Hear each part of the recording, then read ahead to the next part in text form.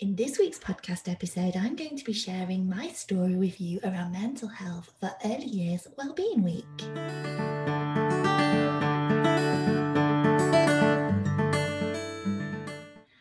Hi, my name's Kimberly and I'm founder of Who Get in the Early Years, which is an international hub for supporting early years teaching, training and inspiration. And with all the work I do, I'm all about empowering early educators to be the very best version of themselves by creating that perfect blend of professional knowledge and development alongside valuing your well-being and self-care.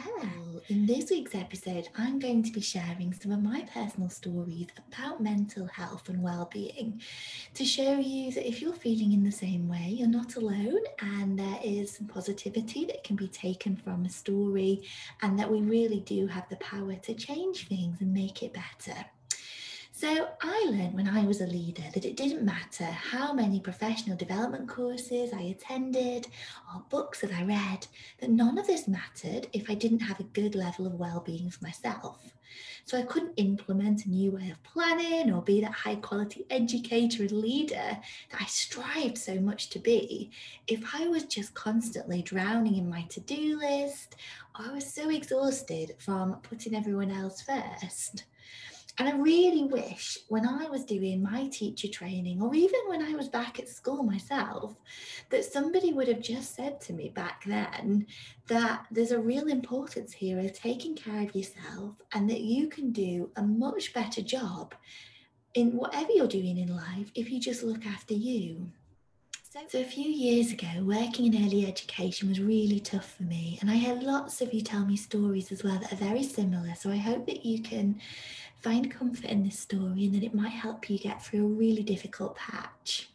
So being very passionate about early years, spending lots of time reading about how children learn, embracing it in my practice and understanding the importance of play is really, really tricky when you have a senior leadership team above you that feel that a priority needs to be taken on a more formal learning approach, where children should be sitting for 40 minutes in reception to do a phonics session, or children should be being assessed every 2 minutes to see how they're doing with their reading and their writing, and that we should be breaking children out of their play to come and work with us as adults.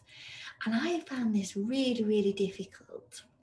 And I also found that when I had to abide to the rules that the senior leaders were creating in the workplace, this was breaking down the relationships that I had with my children. And this was really, really sad. I also found that as a leader, I was working so hard and I just found that I was spreading myself so thinly. And the more that I did, the more that was expected from me by those above me. And I realised as well towards the end of this time working in this particular establishment that the more I did, the less people actually cared about it. The people that I worked for, they didn't want real humans that felt love and connection to the job they were doing and connected to the children and their families. What they were looking for were machines that were unconnected from the love that goes into this learning process. And this saddened me deeply.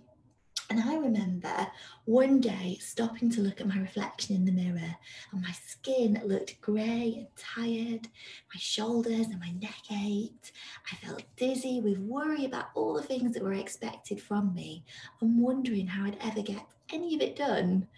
And then I found that my weekends had just been consumed with work.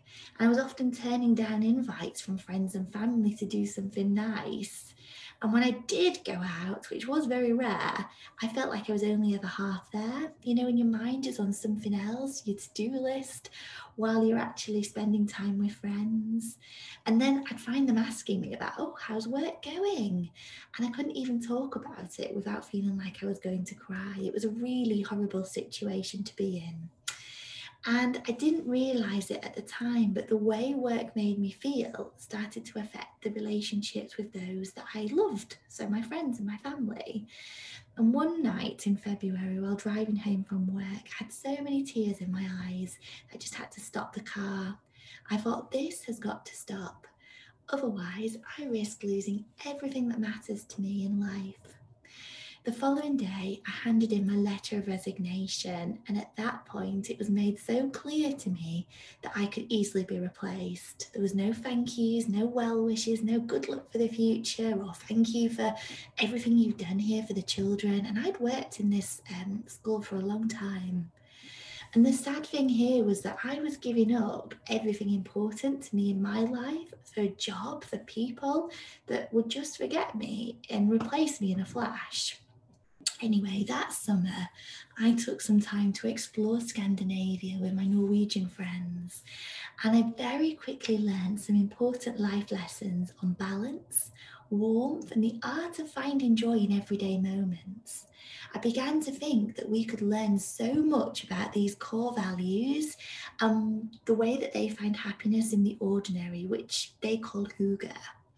So I started to make some small changes to my day, the way I worked, which actually involved making a big change here. And I found a really nurturing school where the staff and the leadership team had a really similar ethos to me. And we did lots of mindful sessions as well, not only as children and staff, but also as adults, which was great.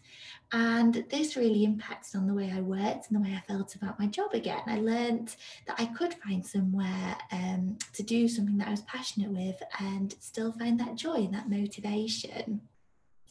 I also started making some changes as well to my personal life. So I had a slower breakfast. I stopped rushing out of the house at 6:30 and just grabbing something on the go to eat, which usually involved a sugary cereal bar. But instead, I started the day with a poached egg on toast, and the school that I found to work in, I could walk to. So it meant I could get some movement into my day as well.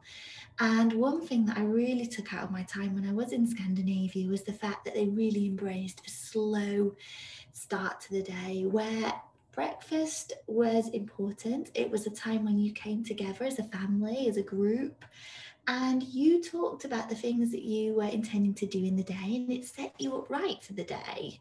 So I've really tried to get that into what I do now, and I feel so much better for it as well. So if you're feeling stuck, if you're feeling like I had felt, I don't want you to quit. I don't want you to quit something that you love doing. And if you enjoy being with the children, don't walk away from that. Just find a different way to work. I know so many members that I work with now on the Who Go in the Early Years accreditation that were teachers, that were even senior leaders in schools, have turned their back on that, and they've said, actually, we're going to work in a home-based setting, we're going to be childminders, and we're going to control the day that we have. We want that freedom, we want that homely approach. I know other teachers that have changed, they've changed school or they've changed setting, and that's worked really well for them as well. I know other staff members that I've worked with in the past that have reduced their hours. They thought, yes, I can earn lots of money working full time as a leader, but actually, is that worth it? Instead, I'm going to work 4 days a week and take a day off. And yes, I'll have less money, but I'll have more time. I'll have time back. And money will always come and go in life, but time, once it's gone, it's gone. And we don't want to miss the really important moments in life. So it's all about balance. It's all about thinking about what's important to us and finding a solution to this. So I hope that works. This is why all the training that I now do is focused on building that 360-degree best version of you. Because as I said at the beginning, you can't lead with confidence and love and kindness if you're feeling really rubbish yourself. So for instance, inside the Who Go in the Early Years accreditation, the very first module that we look at is on your well-being, giving you the confidence to be that best version of you. Okay, well, I hope that you've enjoyed this week's podcast episode and that you can take some time to reflect on my story and maybe think about where you are with your well-being at the moment. Are there any changes that you could make to improve on it? Okay, and I will join you next week. Thank you so much for listening, and I would love it if you could leave an honest review over on iTunes podcasts. Thank you.